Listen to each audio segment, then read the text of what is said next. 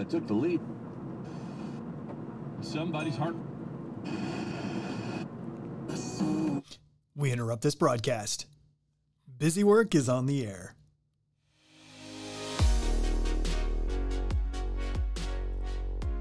I was worried you were going to breeze right past me cruising through the radio dial, but I'm glad you stopped here. It's great to see you for another episode of the Busy Work Podcast. Today I'd like to focus on an article I read in the Wall Street Journal this week, and I'll add the link in the podcast description. Written by Rachel Feinzig, the article is entitled "The New Rules for Finding Your Next Job in 2022." And the main thing that jumps right out to me is something I tell job seekers all the time. There are rules to this process. What was your favorite board game as a child? I always enjoyed playing Sorry. Well, maybe enjoyed isn't the word. I'm competitive and not the most gracious loser, or even slightly gracious when it comes right down to it. I've also been known to cheat from time to time if I can do so effectively and get away with it. Like when I was 9 years old and I realized I could see the colors and numbers of Uno cards reflected in the eyeglasses of my competitors. And sad, I know. But I digress. The point I'm trying to make is rules are a big part of everything we do and always have been from the beginning. From the first time you learned the rules of a game, whatever game we were playing. And how many times did you find yourself saying, "That's not fair," while playing? Well, fast forward to the job search. And rules are still a big part of, well, the whole process. Rules about where to apply and how to apply, and what file types to upload for those critical documents, and the content of those files. What about the interview process, negotiation process, accepting the job, onboarding, evaluations, 30, 60, 90 days, so forth, all with very specific rules. Here we are in 2022, and the job market is different, to say the least. What we now easily refer to as work from home or remote is still something kind of new in some professions. And that brings me to my paraphrase summary of this week's article by Ms. Feinzig. The new rules for finding your next job. She starts out by pointing that it's a job seeker's market and says, leverage has shifted to candidates as employers struggle to find the talent they need. And here's the part that to me is most fascinating, especially someone who always imagined work being at an office. Hiring processes now include more frank discussions about remote work, balancing job duties with family, and staving off burnout. I get that part about discussing remote work, but discussing family stuff and talking about burnout, that's not your typical hiring conversation. That stuff I would never think about discussing, but here we are. And the hard part is going to be, how much do I share with a potential employer? Our usual insights derived from a visit to the office for the interview, with a face-to-face meeting with several potential coworkers.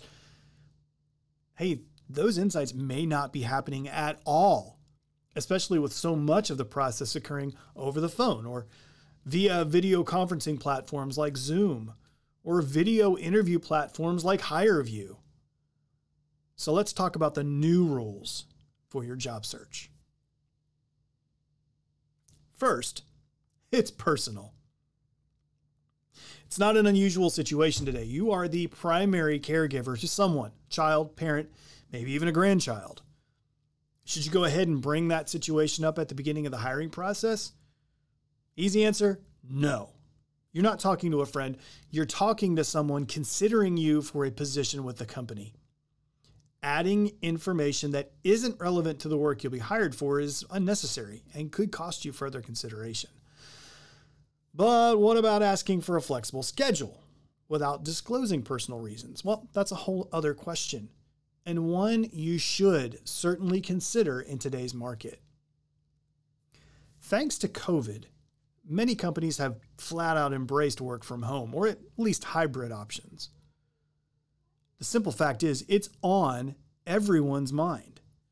And it won't be a surprise to ask the question. But this isn't a sharing situation. For example, don't go this route. I have a 4-year-old child at home and I need a flexible work schedule. Instead, consider this. What are the options for a hybrid work schedule with this position? More and more, I'm seeing this listed in the posting, but just because it's not stated doesn't mean it's not possible.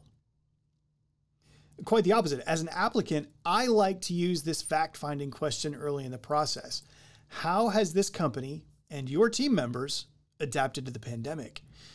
Chances are you'll get some really good insights, the kind of insights you need to bring up a flexible work option that won't require divulging sensitive personal information. Second, your paycheck. I admit, negotiating salary is scary. A lot of my advisees are worried that if they try to negotiate, the offer is going to be pulled away from them, which doesn't usually happen. Hardly ever.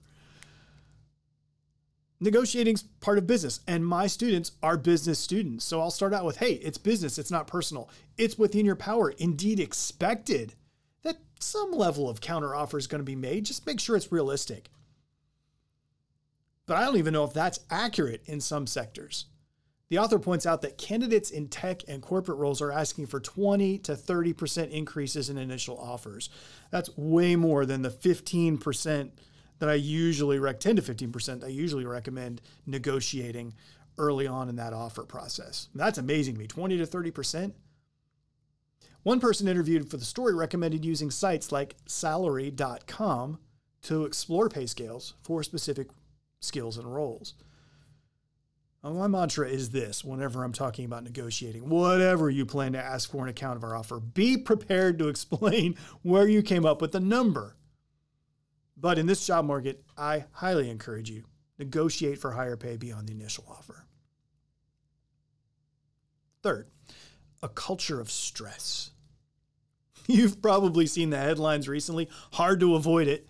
It's almost everywhere, from mainstream newspaper and TV outlets to social media. People are feeling stressed and burned out. How can you avoid walking into a role that might be a minefield for your work-life balance or mental health? You better do some research. According to Jennifer Moss, mentioned in the book, in this article, an author of the book, The Burnout Epidemic, you should be checking things like a company's attrition rate. If it looks like lots of people are leaving, that's possibly a cause for concern. Could mean there's a corporate problem, but it also means the people that are still there are doing extra work, and that leads to this cycle of burnout.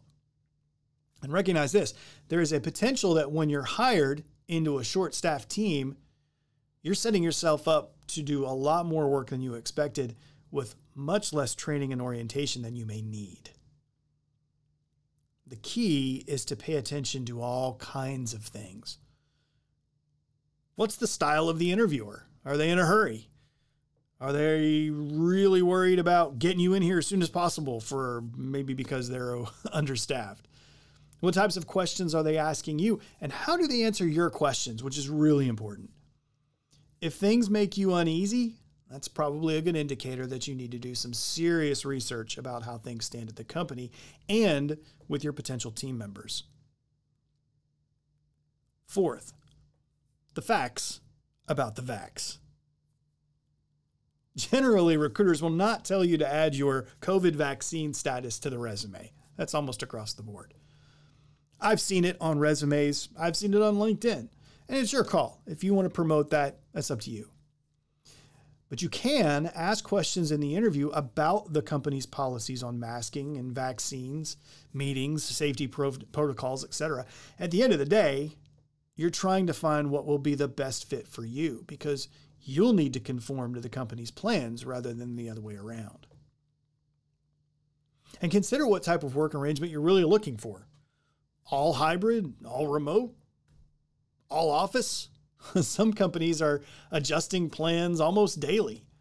So watch out for a remote job that may be fully back in the office in a year or two.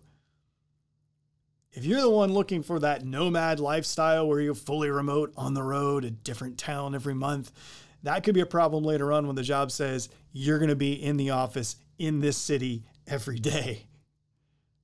The basic rule is know what questions to ask and ask the questions.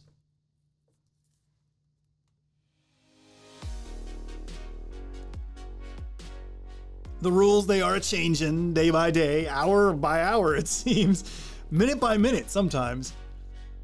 The job search has rules, very specific rules about what to do and what not to do.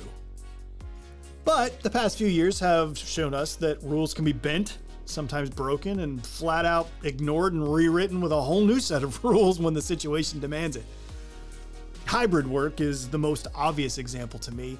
That flexibility for some professions provides a level of work-life balance unheard of 5 or so years ago. But you need to do your research, and you need to be prepared to ask direct questions to get to the heart of your new role before you accept the offer. I'd like to give a shout out to Rachel Feinsick from The Wall Street Journal. I emailed her about this article and I received a very nice reply, which I didn't expect, and I appreciated it very much. I've mentioned before as well on this podcast how much I appreciate the Journal for frequently including excellent career advising articles across the spectrum of early, mid, and late career situations. It makes my job much easier as a career advisor to have this resource available. Hey, I hope you feel the same way about the Busy Work podcast, because remember, we're here always to help you mind your business. See you next time.